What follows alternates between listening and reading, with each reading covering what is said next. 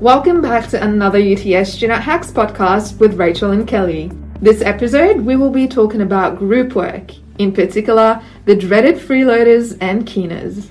This is a judgment-free zone, so don't worry if you were a freeloader or keener in the past. We always have room for improvement.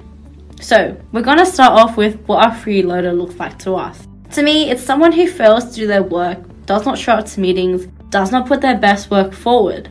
How about you, Rachel? Well, I think they're people that take comfort in letting other team members do all of the work and may go MIA from time to time throughout the semester. Remember that asking for help from another team member or asking them to do a different section because you don't really understand the one you've been assigned to isn't freeloading. This is normal. Freeloaders usually take, but don't give anything back in return. Have you ever experienced a freeloader, Kelly? Well, I've been fortunate enough to have pretty good group members over the past 2.5 years. I believe this could happen because I took the initiative to get to know my members and see what they were confident in doing and what they were not as confident in. A biggest tip is figuring out what all your group members want to get grade-wise and how much time they're willing to put into this group work. I prefer to have group calls through Zoom, Microsoft Teams, Facebook Messenger, and etc. every week or every other week to see how everyone is going in life in general, as well as with their part of the assessment. Take initiative and communicate any concerns you have with your group members. What is your take on this, Rachel? Thing is, you may not have a good experience with your group members with Kelly, but that's fine because it lets you learn from the experience and helps you realize how capable you are at overcoming challenges. Group work assignments really help you develop and work on your interpersonal skills, especially when you have a freeloader on your team. You're showing your adaptability, problem solving, and communication skills, all of which are really important in the workplace. Now, a little story time. In one of my classes, the tutor allocated a new member to our team because she didn't have a group. The new member wouldn't respond to our messages and emails, and when we reached out to the tutor, he couldn't really help us out. We ended up splitting the sections amongst ourselves and finished all of our parts on Google Docs. This helped us check each other's progress and proofread each other's sections. We got a distinction, and the member that hasn't participated got a lower mark. This shows you that although you can't always have a good experience, being on the same page with your team members can really help you get the job done. We asked a couple of current UTS students advice on freeloaders and working in groups. Let's listen to what they have to say. My tip for dealing with freeloaders is talk to them privately about their issue and tell them to contribute a little bit more. And if they still can't do that, then talk to the unit convener about it. So a way to avoid the freeloaders, just be casual about everything and they're going to be like a friend at the end of the day. So just be casually and just give updates throughout the week. I think a good way to address this issue is to have a schedule so everyone knows where they need to be throughout the assignment so that when it's due, it's all complete. Something that I would suggest in order to form a more cohesive group that can work together effectively is having a casual conversation early in the semester about your personal strengths and weaknesses. This could be editing skills, organisational skills, or even making pretty PowerPoint presentations. But if everyone feels like they are bringing something to the table, members feel more involved and invested in the final product.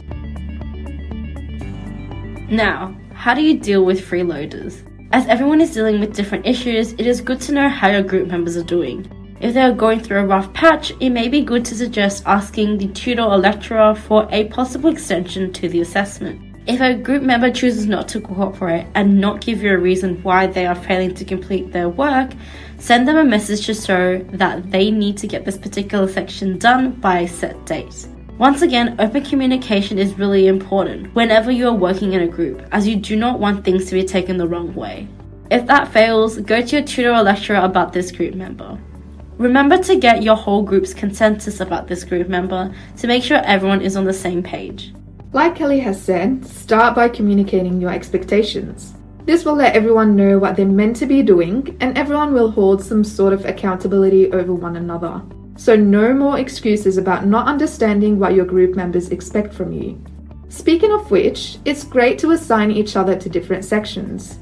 This means you can each work at your own pace, and if a freeloader were not to do their work, everyone would know.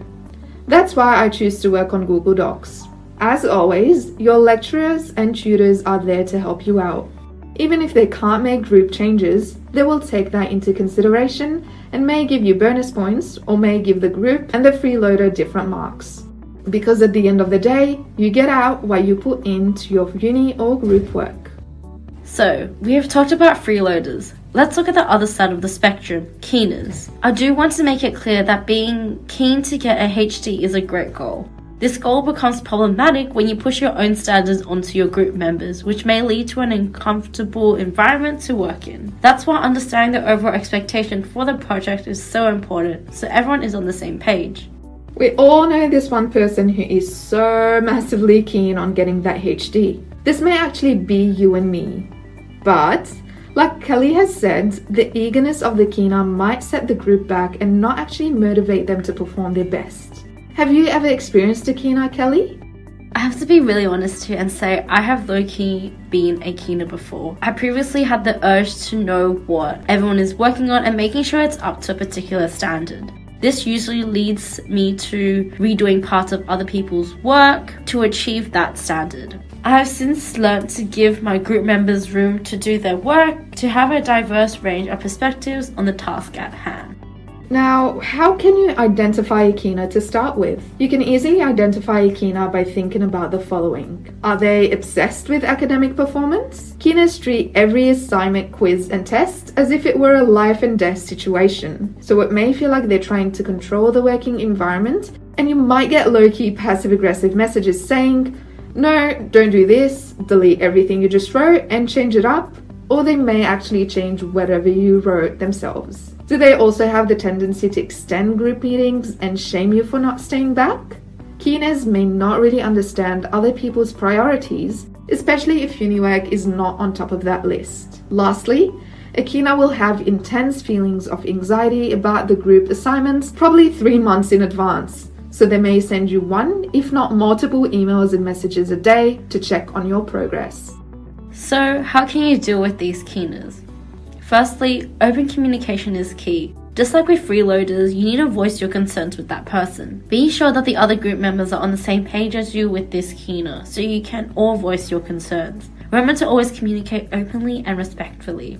Secondly, lay out a structure to show how everyone is going to approach each task of the assignment, and have a couple of days dedicated to proofreading each other's sections.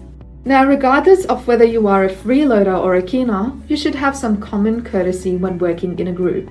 So, first start by being more empathetic, and, as hard as it is, try to take the backseat every once in a while, and let other people in your group work and find their mojo. If you don't contribute at all, you may not learn anything at all. And if you are intervening too much, then you're not letting other people learn and get involved. Remember, every student's learning experience is different. That's why you can write a couple of sentences and see what your group thinks of it. And if you don't like what a member has written, maybe give them some article suggestions to read over and base their work off of. And always, before starting the group project, communicate. How does everybody feel about giving and receiving feedback? Also, consider what kind of feedback would be helpful and which would just be plain hurtful. Another way of looking at it is proofreading each other's work for the purpose of improvement, not perfection. You can split this up so everyone gets a chance to proofread a section they did not work on. Some people trust the process, others stress about the teeny tiny details. At the end of the day, it is important to find a balance. Work on tasks that you know you can do. For tasks that you're not sure about, leave it and come back to it. You can always ask your group members for advice and see how they would approach it. Thanks once again for listening to our podcast. Here are some key takeaways from this podcast. Start by communicating your expectations. Be respectful when voicing your concerns. Don't hesitate to contact your lecturer or tutor if the concern is getting out of hand. Talk to you in our next podcast. Until then, be a team player.